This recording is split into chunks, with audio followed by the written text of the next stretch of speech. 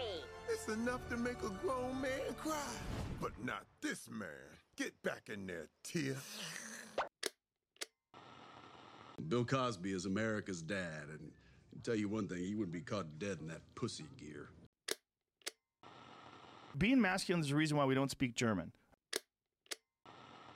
You need male people is because there's male people other places that will take away your shit and kill your people and rape. Exactly. This is not a bad thing. Male does not equal evil.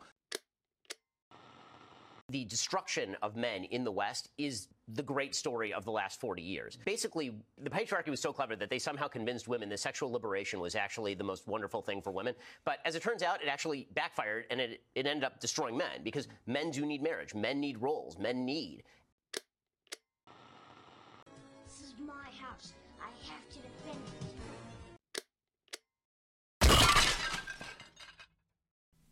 Hello and welcome to Beyond the Ivory Tower, the podcast in which we break down complex and esoteric issues and concepts so that anyone can understand and argue their point. We will discuss philosophy, classical history, modern history, literature, current events, and a shit ton of more stuff that I haven't really thought of yet. I'm Finn Davis, an undergrad student at Middlebury at Little Ivy in Vermont, and I'm your host. Today we'll be talking about modern masculinity through the lens of gender theory. As a practice, this podcast puts all of its sources in the description of the episode so you can do your own research if you find it interesting. But today we'll be using Michael Kimmel's Guyland, which I'm not personally a fan of, but has some interesting ideas that are useful for the analysis. John Alberti's I Love You Man, Bromances, The Construction of Masculinity, and the Continuing Evolution of the Romantic Comedy. Joan Brumberg's The Body Project, Ron Eglash's Race, Sex, and Nerds, Abby Ferber's The Construction of Black Masculinity, Richard Giulianotti's Gender Identities and Sexuality in Sport, and, oddly enough, Osman Spare, an occultist from the early 20th century. I'd like to do an episode on ethical duty within journalism. However, for now I'll just say that I believe it is every content creator's duty to make their biases obvious to the audience and not allow their biases paint the reality that they present. I identify as a feminist and fall on the social and economic left, and the following is an opinion piece on modern masculinity using the rhetorical skills I've learned in my gender studies class I've just wrapped up. So with that, let's get started. We see masculine culture everywhere. In movies, music, the subway, and the gym, it's inescapable. Between manspreading and mansplaining, any sane person would find themselves extremely frustrated with its extremism. Yet we have to ask, what is masculinity? While it's difficult to find an answer to this, Occam's razor dictates that the simplest explanation is the best answer. Thus, we turn to Judith Butler's Gender Trouble when we say simply, a performance. Masculinity is a performance. There seems to be a developing split in modern masculinity. Similar to the 1980s nerd culture versus athlete culture, we have an incel Reddit masculinity, in which a man plays Call of Duty, spends a lot of time on Discord, and takes pride in being the outsider, exemplifying other outsider men, in not having sexual relations with women, taking pride in being scared of women, and having a non-bulking physique. In contrast, there exists the more traditional form of masculinity, in which one would take pride in having sex with as many women as possible, bulking and working out, and not being like the other, also liking to shit on the other type of man. Obviously, there's intersection between the two tropes of masculinity. One of my buddies from high school posts constant memes about the Unabomber, famously an outsider. He plays a lot of Call of Duty and definitely used to be an incel, although I'm not sure if he'd fit in that culture as much anymore. But he's also a gym rat, extremely buff, and currently training in boot camp for the Marines. The harm for masculinity exists in both cultures. Within incel masculinity, a man will further and further seclude himself, spending most of his time online, cutting off friends that disagree with his views, and treat women in his life poorly. He will surround himself with similar opinions in an online echo chamber that angers him with every post he reads. Subreddits such as r/men's rights show examples of these posts that an incel might spend his time reading. Title: Sign in a shared bathroom in Cleveland. Men, please put the toilet seat down when you are done. Thanks in advance, the women. Ladies, you are strong, independent women who need no man to put the toilet seat down for you. You got this. In support of gender equality, the men. The comments reading, I always put the toilet seat and the lid down. That way they have to lift it. My way of spiting women. Another post compares a woman placing her purse on the seat next to her to manspreading, to which people commented, she's doing it on purpose. Sitting sideways with her bag there, it's easy. Just go up and ask her to move her bag, then watch as she flips out for no reason. Might throw a cat at you. Others repost Twitter screenshots of women talking down to men or post news articles about false rape allegations. All of these have a common thread. They're sensationalized and cherry-picked. Manspreading is a big issue on subways, one that the MTA had to directly address. If someone has their bag on the seat, just ask them to move it. While there are definitely double standards in our world, some of which affect men, if you spend all of your time looking at and talking about how men have it way worse, you're just going to end up angry and alone. Within bro-masculinity, we see a different type of self-harm, sometimes involving hazing incidents or alcoholism, as Michael Kimmel's Guyland talks about, but we also get self-loathing around their body types. Joan Brumberg's The Body Project talks about how female bodies have constantly had their own body project to worry about. Statistically, women are the ones that wear makeup, get cosmetic surgery, and care more about their appearance compared to men. The Body Project talks about this extensively, and I highly recommend the book. While men don't nearly have as much to do with their bodies, they definitely have their own body project.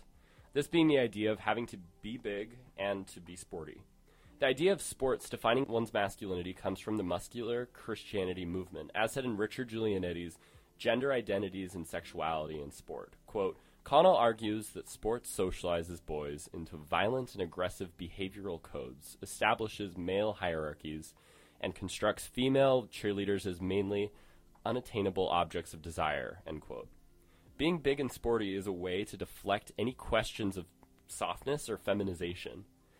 As someone who is generally male-passing, I've heard many friends and friends of friends talk about how terrible it is to be skinny and talk about their excitement around bulking up. To be considered masculine, a man may additionally emulate different types of masculinity through the music they listen to or the celebrities they worship. In both Ron Eglash's Race, Sex, and Nerds and Abby Ferber's The Construction of Black Masculinity, they talk about how black men have represented peak masculinity since post-slavery. This idea was created to justify their enslavement as, if they're exclusively sexual and physical people, then it would have been considered good that the white man enslaved and tortured them. Additionally, if you've ever read To Kill a Mockingbird, this trope is where the idea of the white innocent woman needing to be protected from the black rapist came from.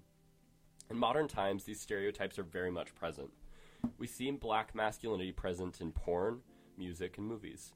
In Eglash and Ferber's papers, they talk about how the modern white man attempts to emulate these roles through listening to rap music as they piggyback off the black male stereotypes to hype up their own role as men.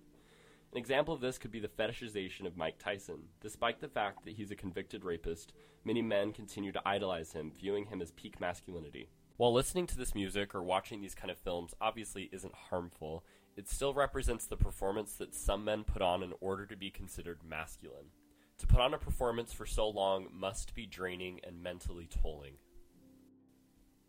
Encouraging both forms of masculinity are the toxic masculinity gurus on TikTok and YouTube. Andrew Tate, convicted human trafficker, has clocked in at over 2.67 million views on his most popular video. He's known for spreading the message that women are inferior to men, and that if you want to have sex with a woman, consent isn't needed. Joe Rogan, another podcaster or commentator, spreads conspiracy theories online. Matt Walsh and Ben Shapiro are both conservative talk show hosts that spread hate against women, trans, and queer people. Since the beginning of media and literature, we haven't had an issue with male representation. That is, men and young boys have always had another man or male character to look up to, whereas girls haven't. However, these people teach boys that being a so-called man is monolithic. You can't cry, you can't show weakness, you must be strong and must be in control in your romantic relationship. In this power vacuum of positive online male representation, people like Andrew Tate have filled the void and are indoctrinating young boys to be misogynistic, hate-filled future rapists. A common trope in masculinity from the beginning has been masculine unrest and dissatisfaction. This trope continues to this day. Advertising has us chasing cars and clothes, working jobs we hate so we can buy shit we don't need. We're the middle children of history, man. No purpose or place. We have no Great War, no Great Depression. Our Great War is a spiritual war. Our Great Depression. I'd like to unpack this trope further in another episode, but as an example, throughout 19th century Western literature we see the cowboy trope, one of a man who's abandoned his role in society and longs for homosocial connections. There are a couple of examples of such literature in Michael Bronsky's A Queer History of the United States, if you wanted to check those out. In John Alberti's I Love You Man, Bromances, The Construction of Masculinity, and the Continuing Evolution of the Romantic Comedy, Alberti details the shift of masculine representation within the romantic comedy. According to Alberti, until recently, the man was to be strong, confident, handsome, and able to get the girl of his dreams. Now we see the change in The Man in I Love You Man, an overall amazing film, by the way, with Jason Segel, Paul Rudd, and a killer soundtrack by Rush. And with other movies with Seth Rogen like Knocked Up, we see, as I'll call without judgment, the loser. Less attractive than his love interest and often an unemployed pothead. The loser is something that the man lacked, however, deep male friendships or homosocial connections, meaning the same thing. We've seen male representation change over the years. However, outside of cinema, we see a growing discourse due to the toxic male gurus we mentioned before. So, what is the solution to the harmful toxic masculinity subcultures that are causing so much discourse today? On Twitter, @LisaAtomic posted, "So who are some alternatives to Andrew Tate? Like men with compelling levels of confidence and ambition, but where you'd be totally happy to find that your son looked up to them. Please send some YouTube video/account links of physically strong, smart/interesting, wholesome dudes." To which Hank Green, co-creator of Crash Course and author of An Absolutely Remarkable Thing, replied with the following. "Masculinity is complex and fraught, and we're bad at understanding it and talking about it. I have two big concerns with masculinity conversations, so I guess I'll say them here on Twitter, where people are always super forgiving and never willingly misinterpret things, /s, meaning sarcastic. One, there are things that we think of as masculine that are bad because they call on men to dominate themselves and others. Minds are not meant to be dominated, and that includes your own. Two, there are some good things about masculinity that I feel uncomfortable associating with masculinity because they're positive, and it feels quite wrong to assign them to only roughly 50% of people. Stuff like physically assisting others, de-escalating situations, working hard. I've seen a bunch of lists of positive masculine traits that are actually things we'd like men to do more, like being emotionally open and asking for help. Like, those things are good, but they're just things that all people should do. Young men and boys need reasons to feel good about themselves, and there are lots. And maybe it shouldn't just be gendered-based, and maybe someday it won't be." Which honestly just hits the nail right on the head. Positive role models ought not to be gendered as they are today, especially with the idea of essentialist feminism that seems to be on the rise. As we said before, representation for women has been and still is much worse than it is for men, and I would never say otherwise. I will also say that while we focus on creating positive role models for young girls, we additionally work towards creating representation that encourages positive attributes for young women and young men. We lack such representation for men, especially queer men. Yes, we have representation for men and have since the beginning of literature, but most of this representation exists only for the stereotypical man. The man that follows the role of masculinity, such as Ash Williams from the Evil Dead franchise, or the man that follows the role of the gender invert, such as most male gay representation in media does. There are obviously people that perform masculine roles without exemplifying toxic masculinity, and I don't think that masculinity or femininity are inherently bad, and there are obviously different solutions to the issues that I've laid out that I'd love to explore in a later episode. I don't claim for this to be the truth, and to be honest, it's not necessarily fully my opinion, but it's a opinion, and I'd also like to just suggest the following as a possible answer to these issues. The answer is not better representation for men. Here lies the problem with identity politics. We ought to be pursuing good representation that happens to be shown through male, female, and genderqueer characters. We can take away the gendered stereotypes from the archaic terms of masculine and feminine that we like, throwing away the ones we don't, and apply them to our modern society. The nurturing nature of the feminine and the protective aspects of the masculine can be attributes that everyone embodies, not just men and not just women. Thus, we ought to make representation less about boy power or girl power and more about simply being a good person. This work has started to be done in queer media in shows such as Good Omens and Our Flag Means Death. Both shows contain extremely well-developed storylines and characters that happen to be queer. Being non-straight isn't their entire deal, their entire personality, and it's not their entire arc. It's just as consequential as their preferred weapon, dagger or sword, or their music preference, Litz or the Velvet Underground. When you create gay representation rather than representation that happens to be gay, you end up with stereotypes and ugly tropes. Doctor Who is an excellent example of a positive role model done right. The The Doctor is an alien that has the ability to regenerate into another body when they're about to die. For the past 60 years on television, the Doctor has been played by a male actor, yet in 2017, Jodie Whittaker began playing the Doctor. I grew up watching Doctor Who, and for me, the Doctor was always a model. His biggest identifier was pacifism and being extremely anti-weapon in almost every case. His extreme empathy for all beings, his natural curiosity, and overall what can best be described as quirkiness. The Doctor's never a male role model for me, never about girl power or boy power, just simply to be kind. In taking away gendered role models, we ought to consider the idea of taking gender away as a whole. That issue is obviously much too broad and contains way too much nuance to get into this episode. However, there is an interesting idea at the heart of gender that I'd like to discuss. Now, this deserves its own episode, and I'd really hope to break it down more slowly later down the road. But put simply, the idea of male and female being opposites and the only biological options is relatively new. This is called the two-sex model, and Thomas LaCour wrote a whole book about it called Making Sex, which again I highly recommend. But the point being, prior to this model, which became popular in the late 18th and late 19th century, existed the one-sex model, in which most believed that men and women were biologically relatively the same. Women were just inverts of men, which obviously has many misogynistic issues, but of course it does. This was science from between ancient Greece and the 1700s. And the vulva was just an inside-out penis. When the two-sex model came around, intersex people were much more at danger. Science about women being biologically weaker than men became more common and didn't rely on humors and heat science, and essentialist feminism really encouraged this change. The point being, we are constantly reminded of the two-sex model everywhere we go.